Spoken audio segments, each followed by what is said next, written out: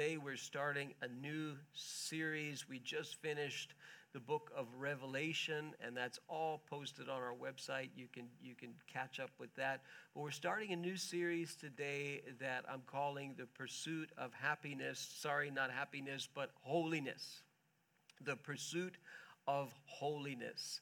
If we're being honest today, even as professed Christian people and believing people, or maybe you're here and you say, well, I don't know if I even believe any of this. Regardless, I think the broader culture, and even to a degree the church culture, if we're being honest, we would rather title this The Pursuit of Happiness, right? I mean, who in here doesn't want to be happy? Any of you don't want to be happy? I mean, we all want to be happy. We all want to experience happiness. And you can go to the bookstore, you can go online, and you will see reams and reams of material trying to help you to be happy. You'll see tons of it, boatloads of it, self-help material trying to help you to be happy. There's nothing wrong with that. There's nothing wrong with happiness. There's nothing wrong with pursuing happiness. But it's just that happiness, how many of you know it can be a very temporary thing? So tell me what makes people happy these days. Give me some feedback. What makes people happy? What are people looking for that will make them happy in life? Money. Yeah, money. If I just had more, I'd be happier, right? Problem is, when we get more, we're still unhappy. And we still want more because we tend to spend what we have if we're using money to get happiness. What else are we looking for? If only I had this, I would be happy. Pardon me? Health. Yeah, if I had my health, I would be happy. The problem with health is temporary, as we learned in the book of Revelation, right? So health lasts you as long as you're healthy. But eventually, you're going to leave this world. And most of the time when you leave this world, it's because you become unhealthy, and eventually your body gives up the ghost, so to speak. And so even health can be a temporary thing. But we're looking for health to make us happy. We're looking for money. It'll make us happy. What else? Nice car?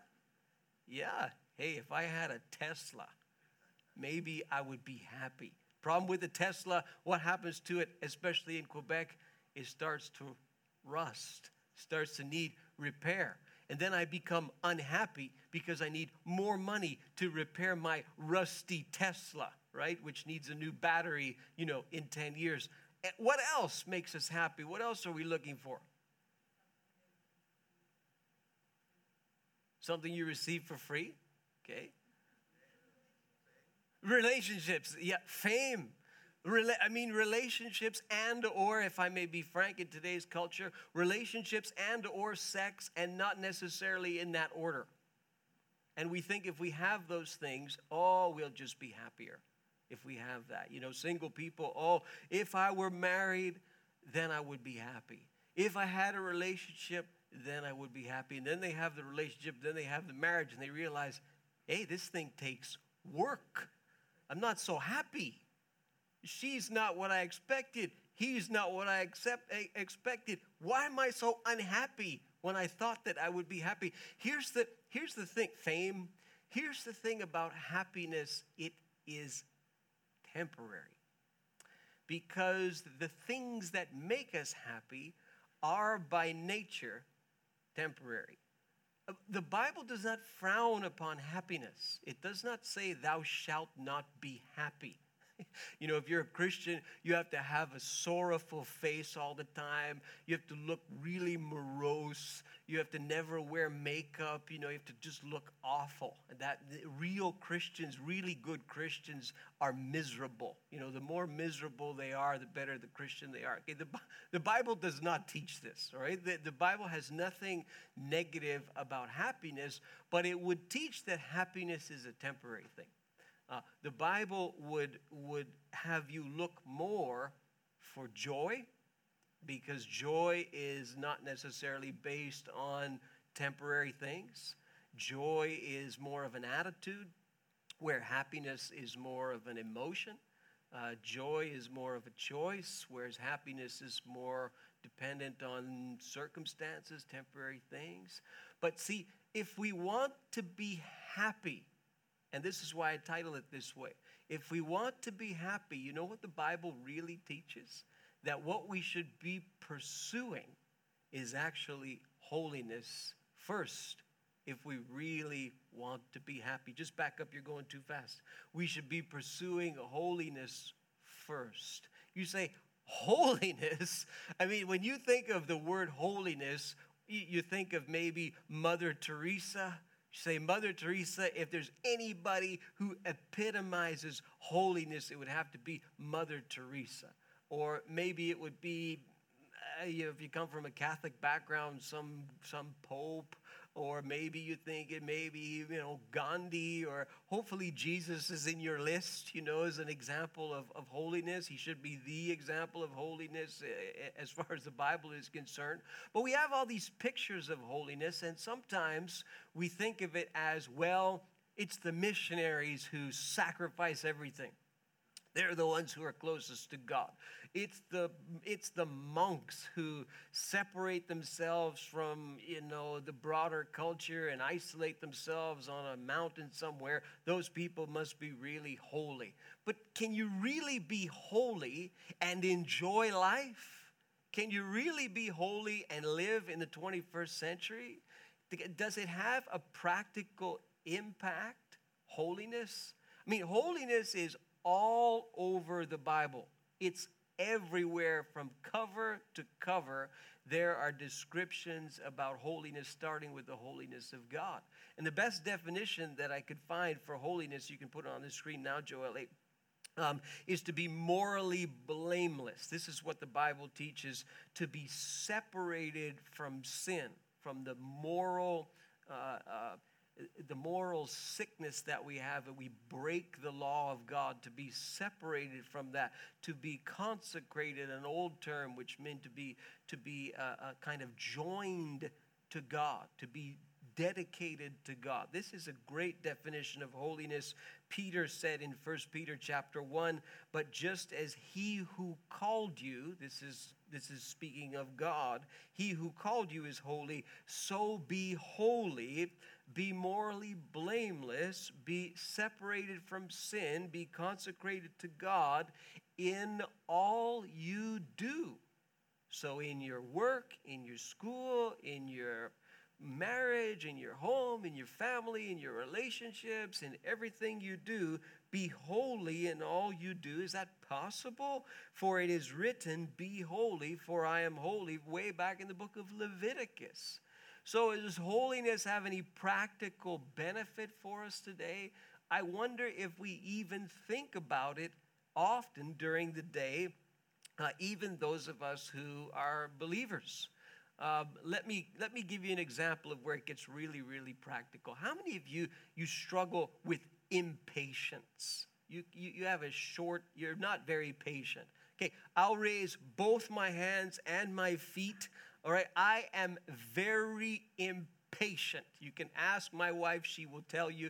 You can ask my daughter, she will tell you how impatient I am. I have to constantly discipline myself to be more patient. How many of you have a short fuse? In other words, you sometimes get angry. Yeah, I'll raise both hands, my feet, my toes, my little hair that I have. I have a short fuse as well. How many of you know what the word hangry means? You ever heard that word? That means when you get hungry, you get angry. How many hangry people are there? You would admit that you get hangry. Okay, so let me tell you an experience that I had on Friday.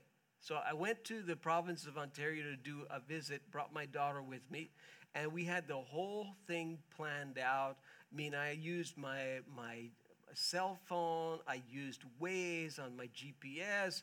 I live in the South Shore, so to find a way to get to Ontario with avoiding the nightmare apocalypse of Montreal and the traffic and the Armageddon. We just finished Revelation in Montreal, Armageddon taking place on the roadways.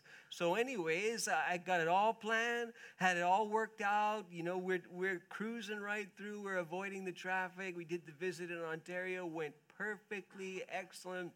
We're on the way back home, and I had it all planned. Those of you who do trips off into Ontario, you may know this. As soon as you cross the border, you get back into Quebec. Not only are you visited by a strange change in the roadways, right? It's very smooth in Ontario. Then when you get into Quebec, it starts going like this, right? So not only does that happen, but as soon as you cross that border, and you're on the 401 there is one last en route. It's called an en route. It's a place where you can get gas. And usually the gas is very inexpensive over there. So if you're impatient like me and you have a short fuse like me, you are also probably cheap. And you're always looking for deals and you're looking for bargains. Like me, it must be my Jewish roots. So I'm got it all planned. I'm going to get gas right at this place, and my day is going perfectly. So and I said, I'm going to go. They got a Tim Hortons there. I'm going to get myself a nice big Earl Grey tea, a pecan muffin. The day is going beautifully. It's because I prayed, Lord. I prayed this morning, and the day is going beautifully. Little did I know what was about to happen. So I go to the gas pump to fill up my gas, and I'm an electronic guy, so I use my chip card, to pay for gas. And I had seen this on the internet. I didn't know if it was real or not, but I had seen that there are these thieves that install these things. They're called skimmers. And they go on top of the card reader at the gas pump. Have you heard of this?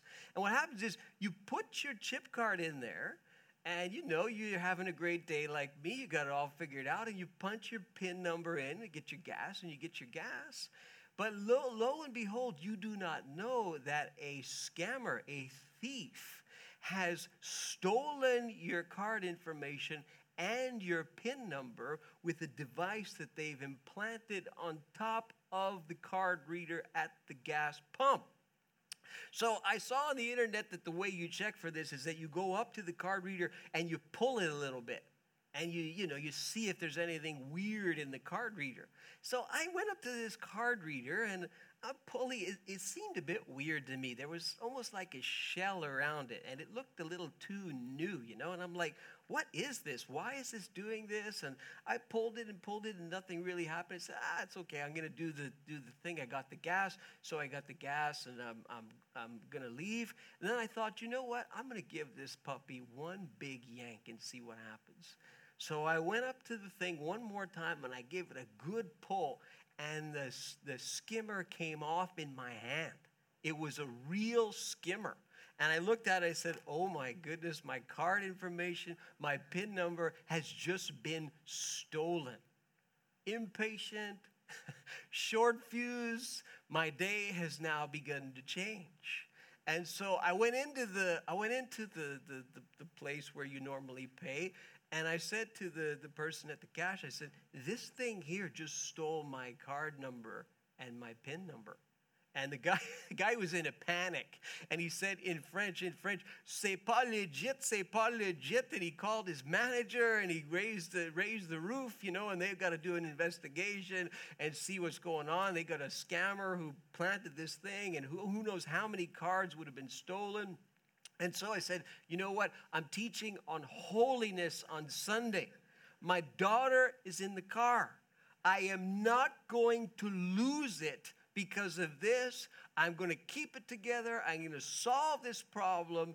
So we got out of the en route. We get on the road in the precious Quebec roads with all the bumps.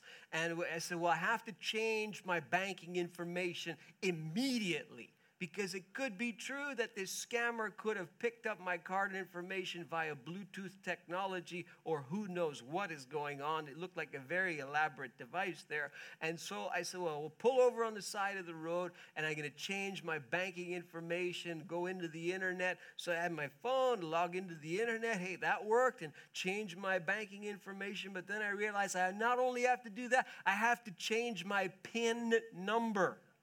Now, I've been scammed before. I had that happen to me in January. Somebody mysteriously broke into my bank account and made an electronic transfer. It was a big nightmare. It took days to fix. So I said, well, I'm not going to lose it. I'm teaching on holiness on Sunday. My daughter's in the car. I am not going to lose it.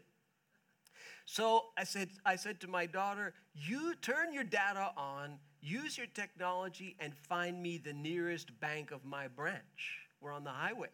She says, Daddy, I found one. It's in Salaberry to Valleyfield.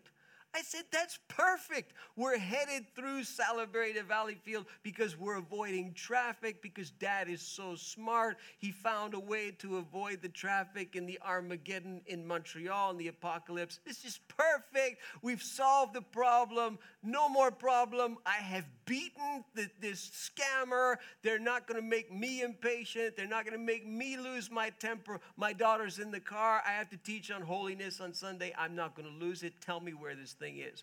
So she gets the speaker going on her phone, go left, go right. We're going into Salaberry to Valleyfield. And you know what? There was all this traffic. I mean, it's a tiny little city. It's small. I'm going, why is there all this traffic in this dinky little town? Just get me to the bank so I can change a PIN number on my... Don't lose it. Don't lose it. You have to teach on holiness on Sunday. Your daughter's in the car. And so we get to the bank, finally, and I said, there's the bank. It's perfect. And I go change my PIN number. As soon as I get out of the car, a guy in the oncoming traffic, he says to me, as I'm walking toward the bank, he says, there's no power in the bank. The bank's closed. That's why there was so much traffic. All the traffic lights weren't working. No power in the whole downtown core of Salaberry to Valleyfield. Can't change my PIN number. Don't lose it. Don't lose it. Don't lose it. You got this. You're teaching on holiness on Sunday. Hold it together. You'll be able to tell the people on Sunday that you held it together. I can feel my blood pressure is rising like this. You know, I can feel it. So, no, hold it together, right? So we get back in the car. No problem. We're going to get out of traffic. We're going to go home. We're going to change the PIN number. No problem. So, and it worked. We got home. I changed the PIN number, went into my bank online, see if there's any weird activity. So far, nothing. Why do I tell you this story? Do you know how many times I have blown it in circumstances like that? And you have too. Do you know how many times that I've been impatient, angry, hangry, and whatever else? And I say, what? But God, there has to be a way for me to live a holy life in the 21st century. There has to be a way for me to be victorious over sinful attitudes, sinful thoughts, sinful behaviors, sinful words. There has to be a way for me to be holy because you commanded me to be holy. How does this work? Why is this so much trouble? Why is this so difficult? Why is the pursuit of holiness such a difficult thing? Why am I not changing the way that I want to change? Why did I just say that? Why did I just think that? Why did I just do that? And those of you who you're in families and relationships and work relationships and all these things, that's where you begin to see your character and your flaws and your weaknesses and your sins. And even if you're single, you still see them as you inspect your own self. And the Bible is telling us, be holy, for I am holy. You be morally blameless. You be separated from sin. You be consecrated to God. How? That's what we'll unpack over the coming weeks together.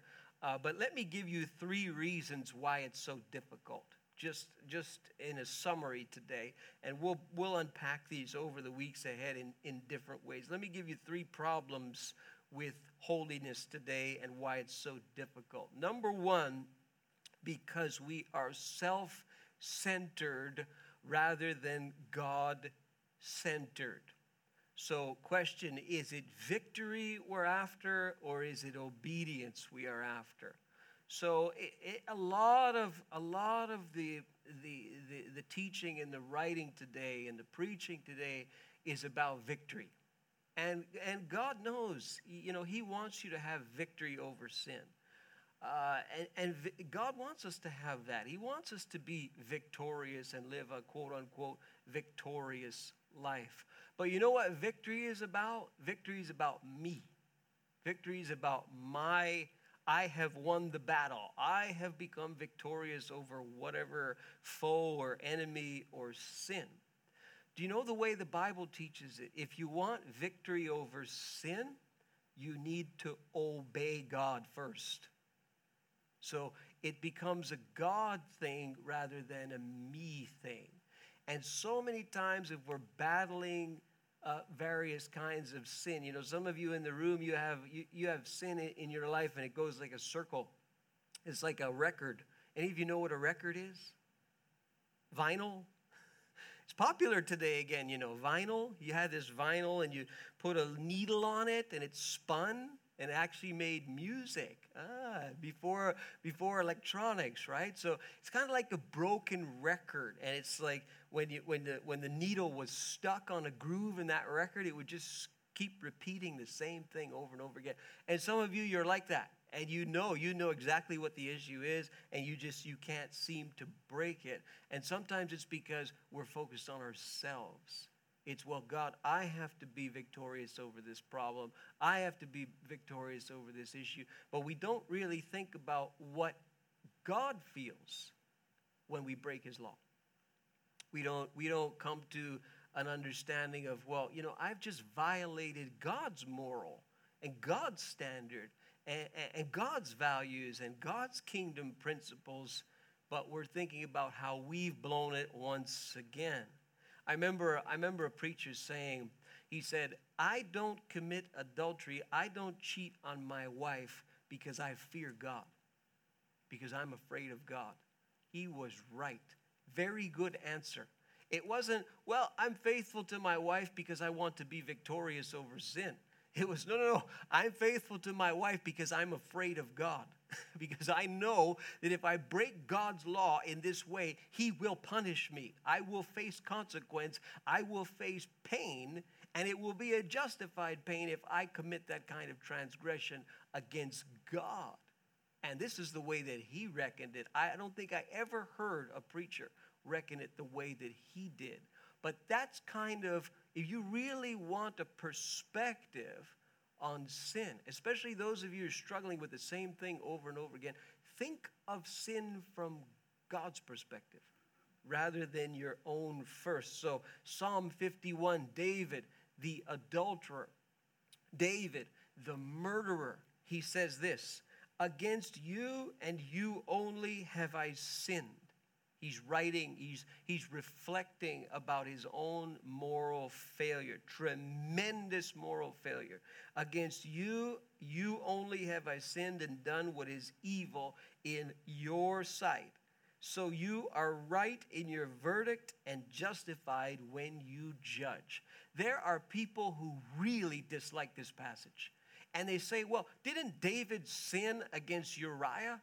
I mean, he had Uriah murdered. He stole his wife. He got his wife pregnant.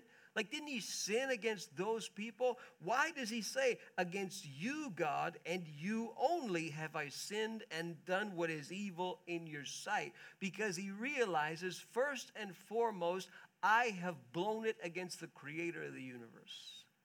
I have violated his law, his principles. Uriah didn't write those. Bathsheba didn't write those. God wrote them. It's God's heart and God's standard that I've ultimately broken here. And he is right in his judgment, and he is right in his verdict. He would have echoed the words of the preacher that I heard, I don't commit adultery because I fear God. And when we take our eyes off of ourselves a little bit and we focus on how our transgression grieves God and how it hurts God when we break his law, then maybe we'll think twice before we do it. And I'm of the view being a good old-fashioned, sinful kind of person. I'm of the view that we know what we're doing when we do it. I'm of the view that when we run the red light, we know very well that we're running it. We evaluate the consequences of running it. Some of you ran a red light this morning. So did I. I looked to the left. I looked to the right. There's no red and blue lights on Sunday morning. How many of you know what I'm talking about? Like, no one's going to catch me. So I need to get to church and praise the Lord. So run the red light until you get to the speed camera. Because the speed camera, you don't might want to mess around with them cameras, right? So you slow down just for the duration that the camera follows your car. And then you can put a little giddy up on the gas, right? So we know, we evaluate, we weigh the pros and cons, and then we run the proverbial red light. Is it victory we're interested in, or is it obedience, you see? And God, first and foremost, he calls us to obey him. When we obey him, perhaps we'll find a little bit more victory. Problem number 2, we misunderstand the concept of living by faith. Living by faith. So I'll term it this way. Is it faith or is it effort? Or faith or work? Which of the two is it? So Galatians chapter 2, verse 20, this is what Paul says. I have been crucified with Christ, and I no longer live, but Christ lives in me. The life I now live in the body, I live by faith in the Son of God who loved me and gave himself for me. Is it faith or is it work? In other words, some people think, well, I've become a Christian, so why do I still sin? Why do I still struggle with the same thing? How come it doesn't automatically change like my telephone? I press a button on it and I get what I want. But how come there seems to be this difficulty, and why didn't it work for me? I believe, and so something is supposed to happen, isn't it? If we work, isn't that bad? Aren't we saved by faith and not by work? And, if we think we're saved by work and we're holding this thing together by work, isn't that wrong? Isn't that mean that we're negating the cross somehow? How's that all work? Well, it's very, very simple. Think of faith as like the battery in the machine. The battery in your phone, the battery in your car, the battery in whatever's battery powered. Well, all of that machinery is running off that battery. All those electronics need that battery. And that's kind of the way that it works when it comes to holiness. Faith, the faith that you have, empowers you to move the machine. You've got to work. You've got to do something to begin to live and think and breathe and talk a holy life. God doesn't press a little magic button and all of a sudden you're sort of like a robot and I'm a Christian. Okay, I'm living a holy life now. God is in control. I live by faith and not by sight. No, he doesn't make robots. So you have to make a decision. That's why the Bible says, be holy, for I am holy. It's not, I will automatically do everything for you. I will automatically, you don't have to do anything. No, you've got to work to be holy.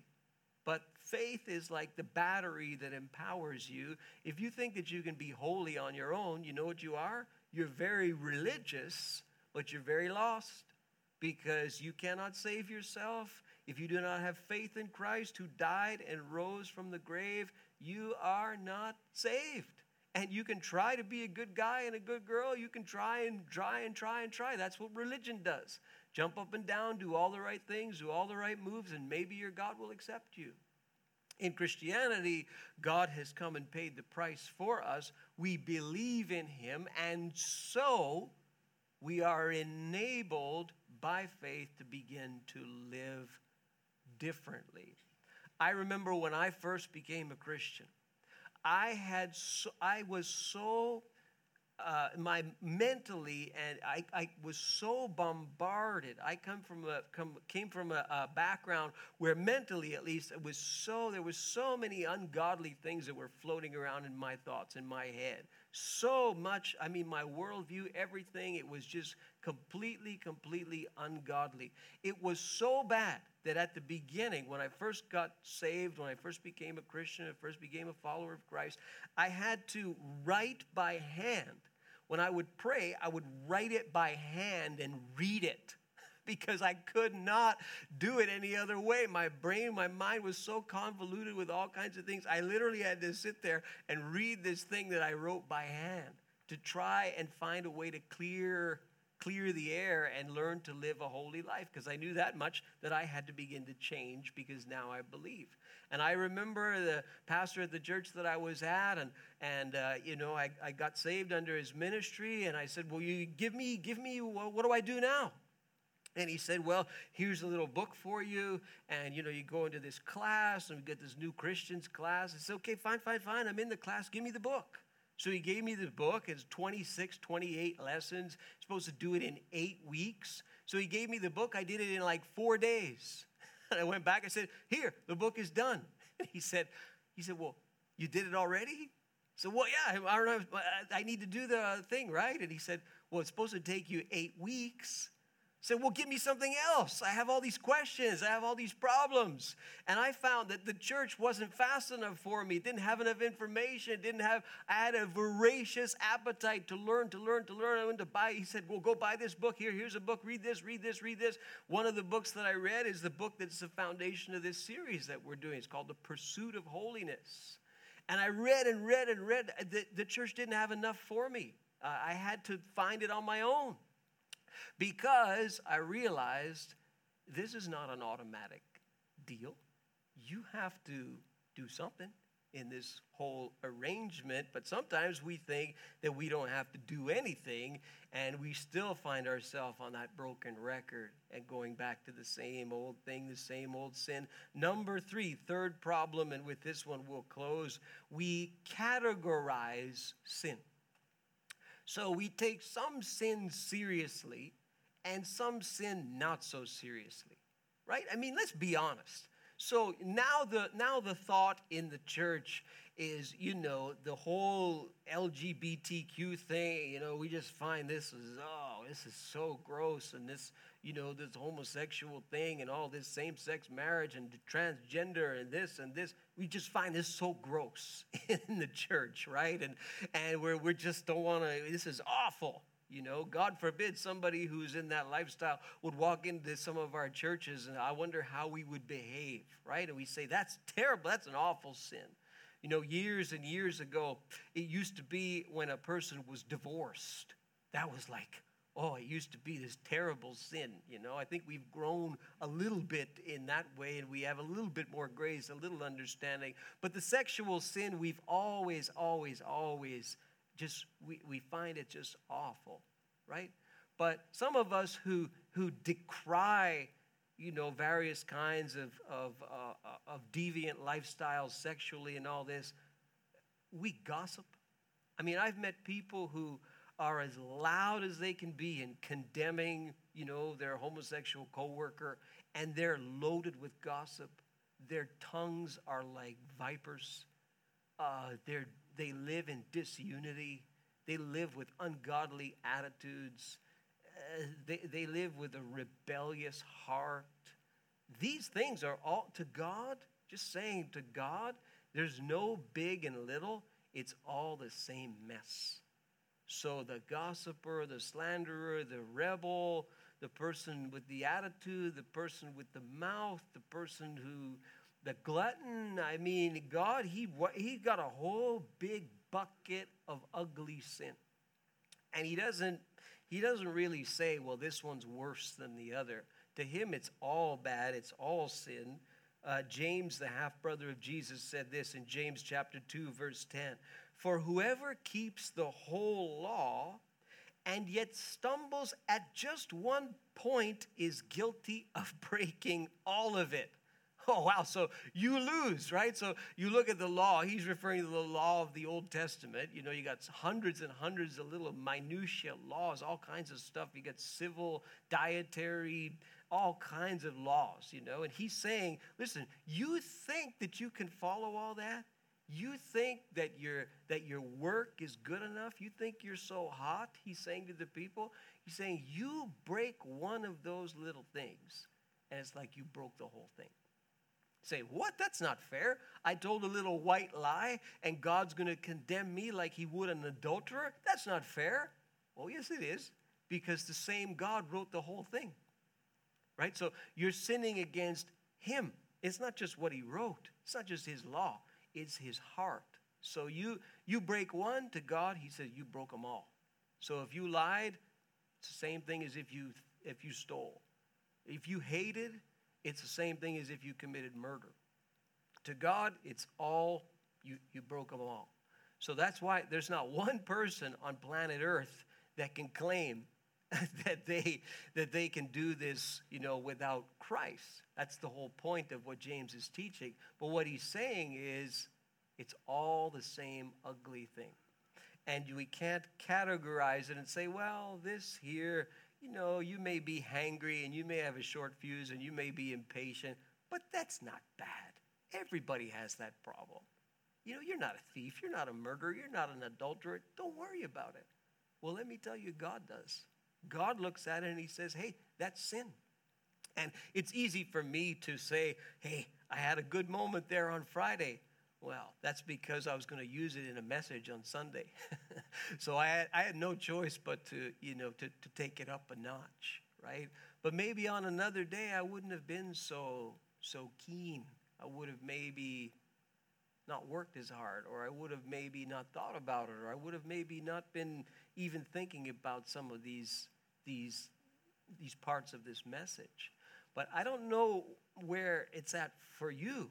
But I would venture to say that every single person in this room, you have an issue or multiple ones where you say, how does this really work? And how can I learn to actually change and be transformed and live this holy life that God has called me to live? He's called me to do it. I take it seriously, so how will I get there? And we're going to deal with that over the next few weeks. If the band would come, the first song that you did, which was it? Yeah, you please bring that, okay? We need the cross first and foremost, and it's through him and through what he did on the cross that we live.